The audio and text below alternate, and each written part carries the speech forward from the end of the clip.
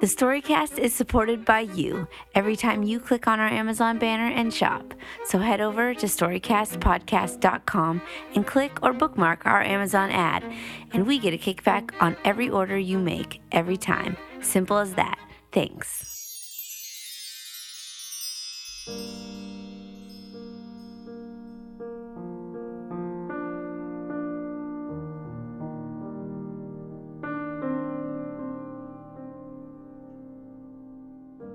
Plenty of people give up. Sure we do. We give up on a whole litany of things, from projects and people to love and even life itself. For as much as we are a populace of go-getting, self-starting, bootstrap polar-uppers who stop at nothing to weather the storm and see our dreams through to fruition, there's plenty of giving up that we do too. Recent statistics show that 53% of marriages will end in divorce. Less than 2/3 of college students will graduate, and 30% of those drop out in their first year. A striking 2% of all children born in the U.S. are given up for foster care or adoption.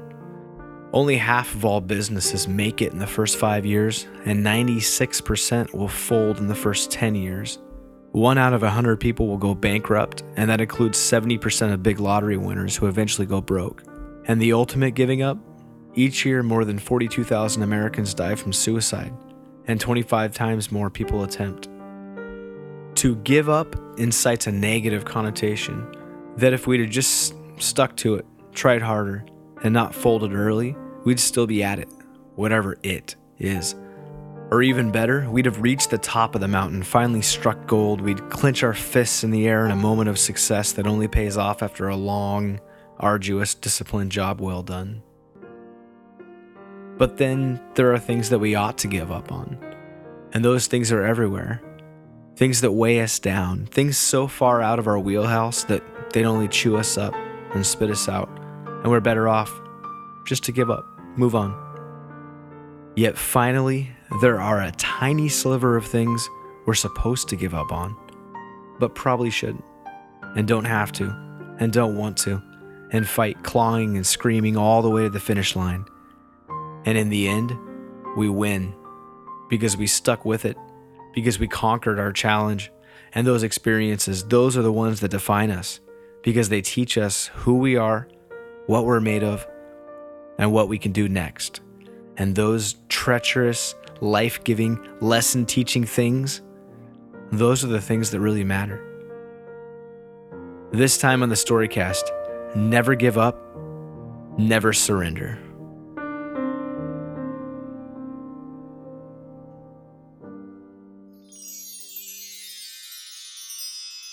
Okay, Houston, we've had a problem here. This is Houston. Say again, please. Houston, we've had a problem. We've had a main B plus undervolt. Roger, main B undervolt. Okay, stand by, 13. We're looking. Maybe it was the 13. Maybe it was just dumb luck. But either way, in 1970, in an instant, the Apollo 13 spacecraft pivoted from a moon-bound landing into a crippled vessel. While the space flight still stands today as a demonstration of NASA innovation saving lives on the fly, Apollo 13 vividly illustrated the dangers of people working in space. First-time flyer Jack Swigert, 38, was initially the backup command module pilot. He joined the crew officially just 48 hours before the launch, on April 11, 1970, after prime crew member Ken Mattingly was unwittingly exposed to the German measles. Since Mattingly had no immunity, NASA doctors yanked him from the mission over Commander Jim Lovell's protests. Lovell, 42, was the world's most traveled astronaut. He had 3 missions and over 572 spaceflight hours of experience. Lovell participated in Apollo 8, the first mission to circle the moon, and flew 2 Gemini missions, including a 14-day endurance run. Rounding out the crew was Fred Hayes, 36, who was previously a backup crew member on Apollo 8 and 11. The entire crew had test flight experience before they became astronauts, meaning they were used to dealing with in-flight problems. That experience would come in handy on Apollo 13. The Apollo spacecraft was made up of 2 independent spacecraft joined by a tunnel, the orbiter, Odyssey, and the lander, Aquarius. The crew lived in Odyssey on the journey to the moon. On the evening of April 13th, when the crew was 200,000 miles from Earth and closing in on the moon, Mission controller Cy Liebergott saw a low-pressure warning signal on a hydrogen tank in Odyssey. The signal could have shown a problem, or it could have indicated the hydrogen just needed to be resettled by heating and fanning the gas inside the tank. Swigert flipped the switch for the routine procedure. A moment later, the entire spacecraft shuddered around the startled crew. Alarm lights lit up in Odyssey and in Mission Control as oxygen pressure fell and power disappeared. The crew notified Mission Control, with Swigert famously uttering, "Houston, we've had a problem." Much later, a NASA accident investigation board determined wires were exposed in the oxygen tank through a combination of manufacturing and testing errors before flight. That fateful night, a spark from the exposed wire in the oxygen tank caused a fire, ripping one oxygen tank apart and damaging another inside the spacecraft. Since oxygen fed Odyssey's fuel cells, power was reduced as well. The spacecraft's altitude control thrusters, sensing the venting oxygen, tried to stabilize the spacecraft through firing small jets. The system wasn't very successful, given several of the jets were slammed shut by the explosion. Luckily for Apollo 13, the damaged Odyssey had a healthy backup, Aquarius, which wasn't supposed to be turned on until the crew was close to landing on the moon. It didn't have a heat shield to survive the trip back down to Earth, but it could keep the crew alive just long enough to get there. Then, the astronauts could switch to Odyssey for the rest of the trip home. Hayes and Lovell frantically worked to boot Aquarius up in less time than designed, and Swigert remained in Odyssey to shut down its systems to keep power for splashdown. The crew now had to balance the challenge of getting home with the challenge of preserving power on Aquarius. After they performed a crucial burn to point the spacecraft back towards Earth, the crew powered down every non-essential system in the spacecraft. Without a source of heat, cabin temperatures quickly dropped down close to freezing. Food became inedible. The crew also had to ration water to make sure that Aquarius, operating for way longer than designed, would have enough liquid to cool its hardware down. Back on Earth, Flight Director Gene Kranz pulled his shift of controllers off of regular rotation to focus on managing consumables like water and power. Other mission control teams helped the crew with daily activities. Spacecraft manufacturers worked around the clock to support NASA and the crew. It was a long few days back home. The entire crew lost weight, and Hayes developed a kidney infection.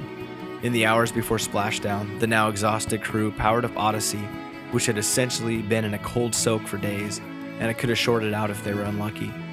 Then they prepared for splashdown, not knowing if the explosion had damaged the heat shield. Lovell, Hayes, and Swigert returned safely to the Pacific Ocean on April 17th.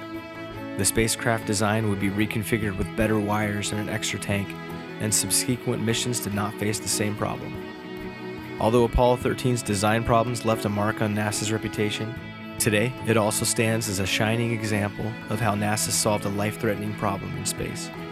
And a crew of 3 floating in space who never gave up. And an army of Earthlings who never gave up on those men. And the many minds, hearts, and spirits that chose to surrender nothing but the idea of failure against all odds and science and will, until that final splashdown on the 17th of April 1970, on a cloudy but pleasant evening in the South Pacific.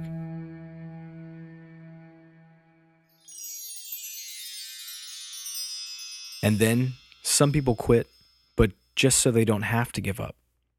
Adrian Cardenas retired very early from the very American pastime of baseball to rediscover his very own American dream.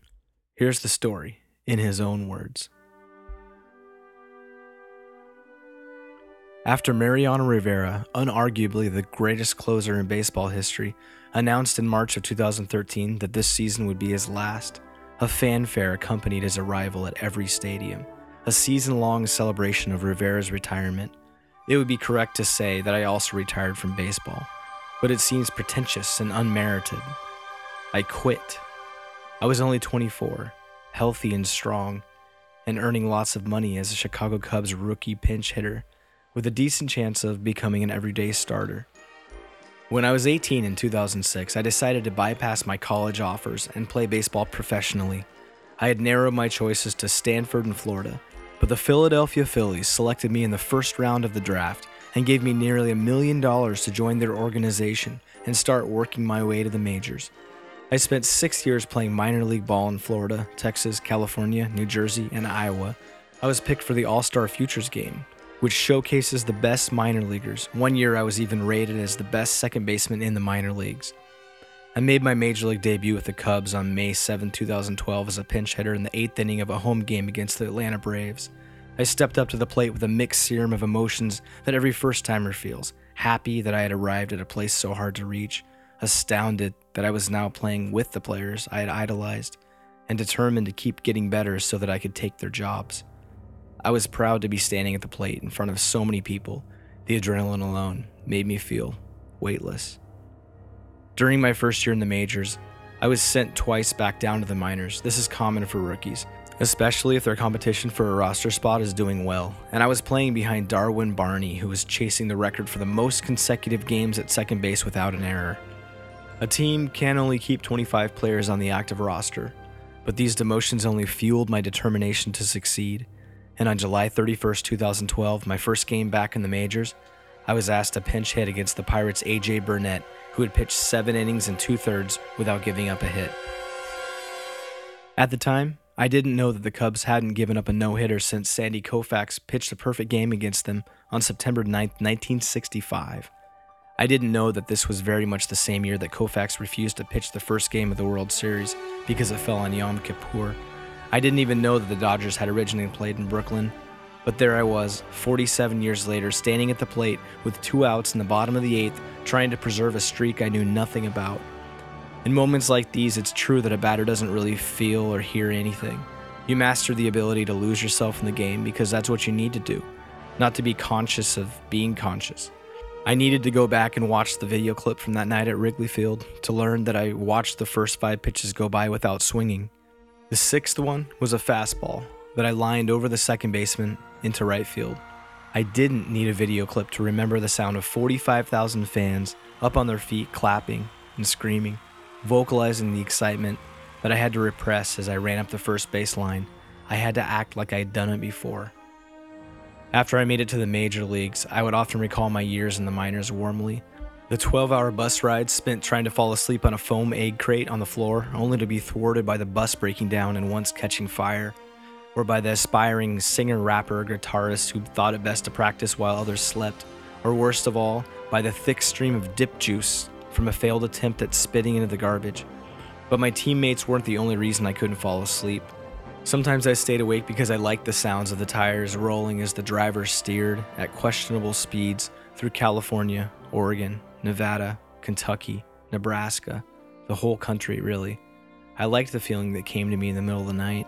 A haughty confidence that the players on this bus, my brothers and me, were the only people awake in the world. When you lose yourself in the game, as you must, it's all too easy to lose your sense of home. It didn't take long for me to see how it happens.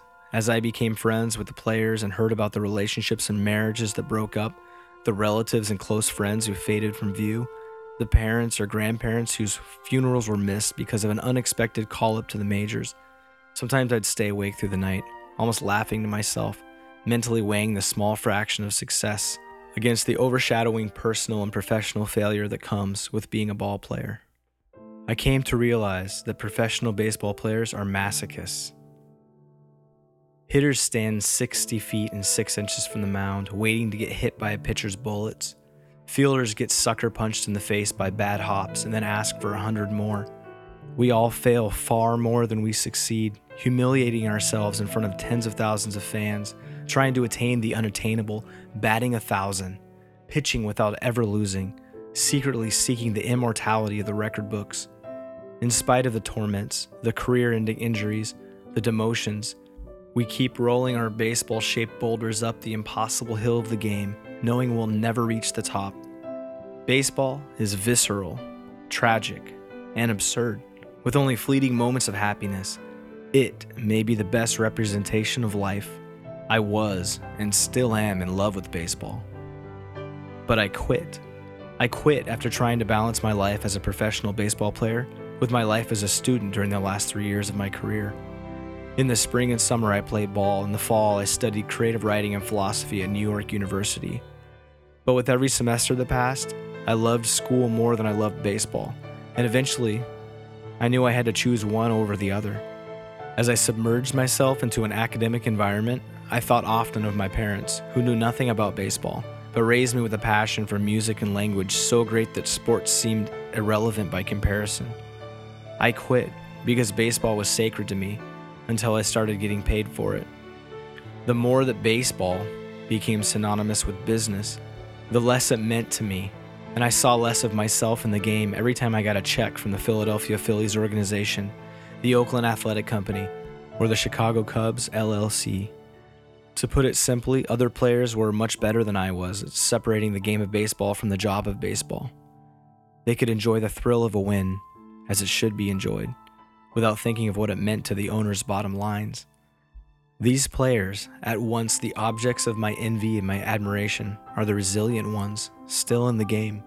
I am no longer one of them. Of course, I have regrets. The irony of the business of baseball is that the business has a seriousness that the game lacks.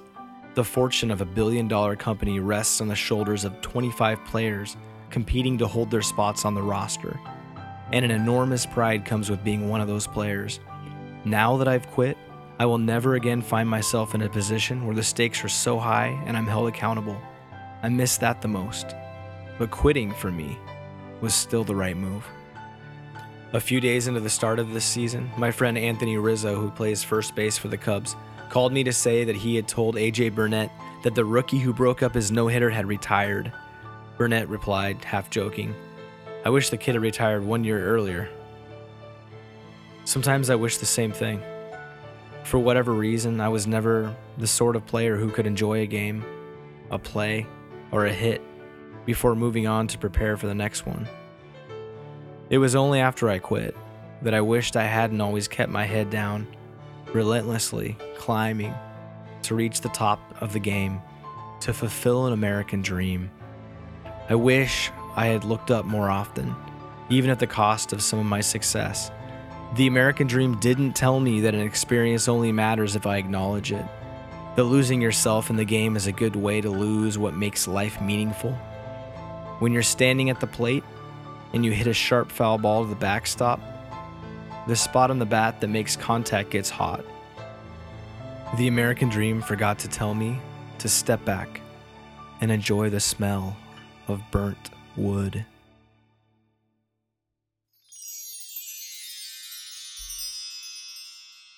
Slow and steady, it usually wins the race, even when backed into a corner and faced against all odds. If we give up, we might not ever know what we might have accomplished, or how it may all unfold. With a little determination, wit, and some good old-fashioned blood, sweat, and tears. But don't take it from me. Take it from Aesop, as in Aesop's Fables. Or rather, take it from award-winning storyteller Jim Weiss. This is The Tortoise and the Hare, as you may not have heard it before. This is Aesop's famous tale, The Tortoise and the Hare. Long ago, in a little neighborhood of animals, there lived a tortoise, and there lived a hare. And although they were neighbors and they lived quite near to each other, they were just about as different as could be, in a number of ways. For example, the tortoise was really slow. He moved really slowly, and he even talked really slowly, just like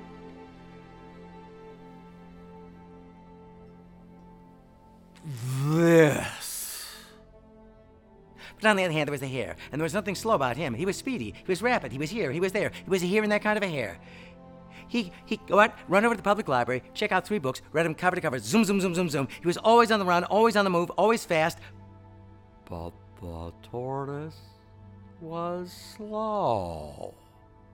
And whenever the two of them encountered one another in the neighborhood, the fast-moving hare would tease the tortoise for being so slow. He would actually laugh at him. This is how he laughed. He even laughed fast.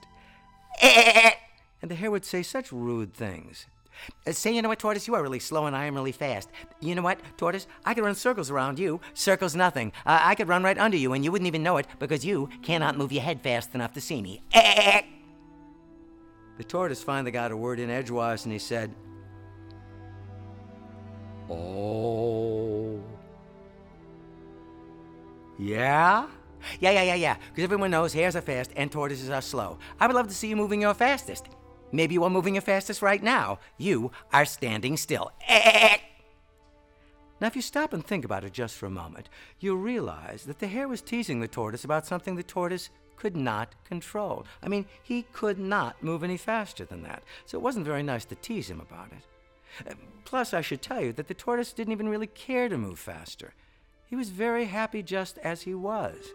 Still, and I don't think this will surprise you, after a while, all that teasing really began to bother the tortoise. One day he just had enough. The hare just kept after him and after him. He said, "Hey, you know, it really would be funny. You know what would make me laugh? You know what I would find amusing? I would love to see you, a slow-motion tortoise, trying to run in a race. That would be so funny to see."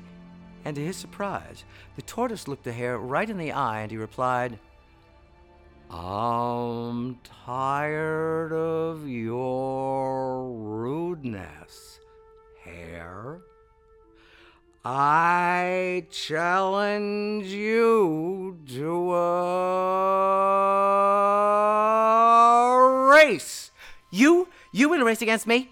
All right, if it's a race you want, it's a race you shall have. 2 o'clock tomorrow, right here. You, a tortoise, I, a hare, we will run a race.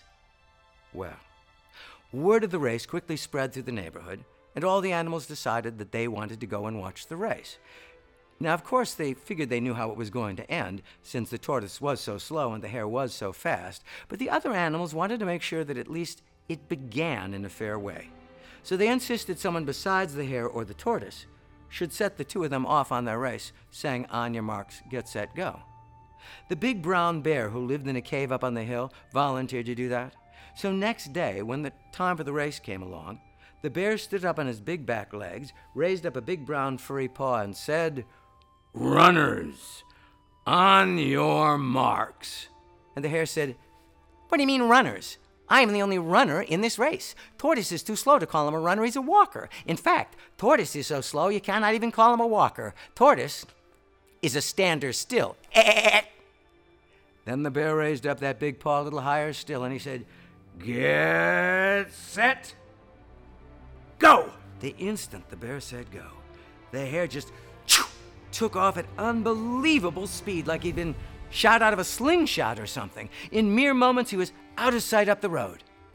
All you could see was a cloud of dust following along that dusty road as he zoomed away.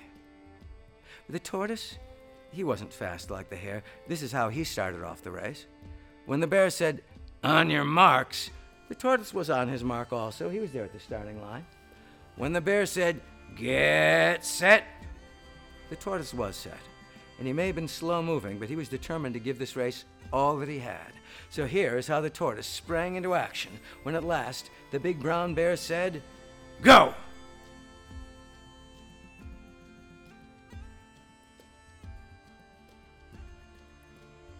Well, I got one foot working. Better put it down and start on another one. I never ran this fast before. Greased lightning! Well, as he was just starting to move along the road, the hare was zooming along. But 5 minutes later, as he was running, the hare said to himself, "Hey, why am I running my fastest and knocking myself out when I'm racing against the tortoise? I'm already halfway to the finish line. He has probably only taken 5 or 6 steps." And to see if he was correct, the hare came to a screeching halt, and he turned around and looked back along the road he'd been running on. "I can't even see the tortoise yet. That's how far behind he is. Gee, I wonder how much of a head start I have over him.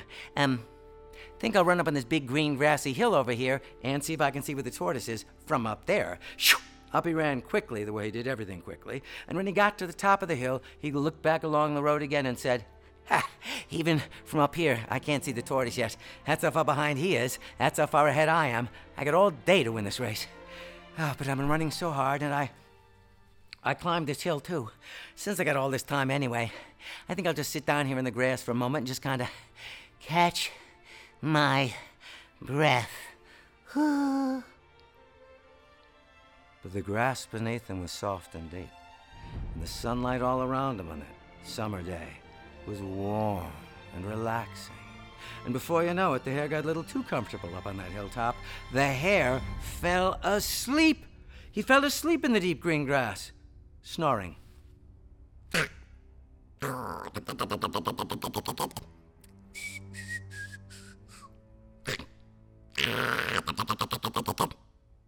But while he was snoozing on the hilltop, old Mr. Tortoise kept moving along that road, slow step after slow step, the only kind he could take, of course. The hare had reached the hill in about 5 minutes. The tortoise, well, it took him nearly half an hour to get there. But unlike the hare, he didn't stop for anything. He just kept going. And about half an hour after that, suddenly, a loud noise woke the hare from his sleep. He leaped to his feet atop the hill. He said, "Huh? What? What's going on? I must have fallen asleep. And I hear a noise. What is that? That sounds like people are cheering and clapping. Hey, I wonder what that means." Well, being up on that hill, he could see a long way, and he turned and he said, "I see what it means. I see the tortoise. He is nearly to the finish line of the race. He must have kept going while I was asleep up here. What woke me up is that all the other animals waiting for him at the finish line are cheering him on. I cannot lose a race to a slow-moving tortoise. I got to catch up and win this thing." And determined to do that, he came shooting down off that hill, moving faster than he'd ever moved in his whole fast-moving life. But the hare had been too sure of himself. He had waited too long. Before he could get there, old Mr. Tortoise slowly picked his foot up one more time, slowly set it down one more time, and it was the tortoise, not the hare, that crossed the finish line first. The other animals were cheering wildly while they picked him up on their shoulders. They carried him around in a victory parade, crying out, "Hooray for the tortoise! He has won the race!" As the hare puffed across the line in last place, all out of breath and very embarrassed at losing to a tortoise. And the tortoise looked down from atop the shoulders of the other animals and just said to him, "Well, hare, let that be a lesson to you. Slow and steady wins the race." So that is Aesop's world-famous tale of the great race between the tortoise and the hare. And now that you know one of Aesop's stories, go find the rest. Thank you.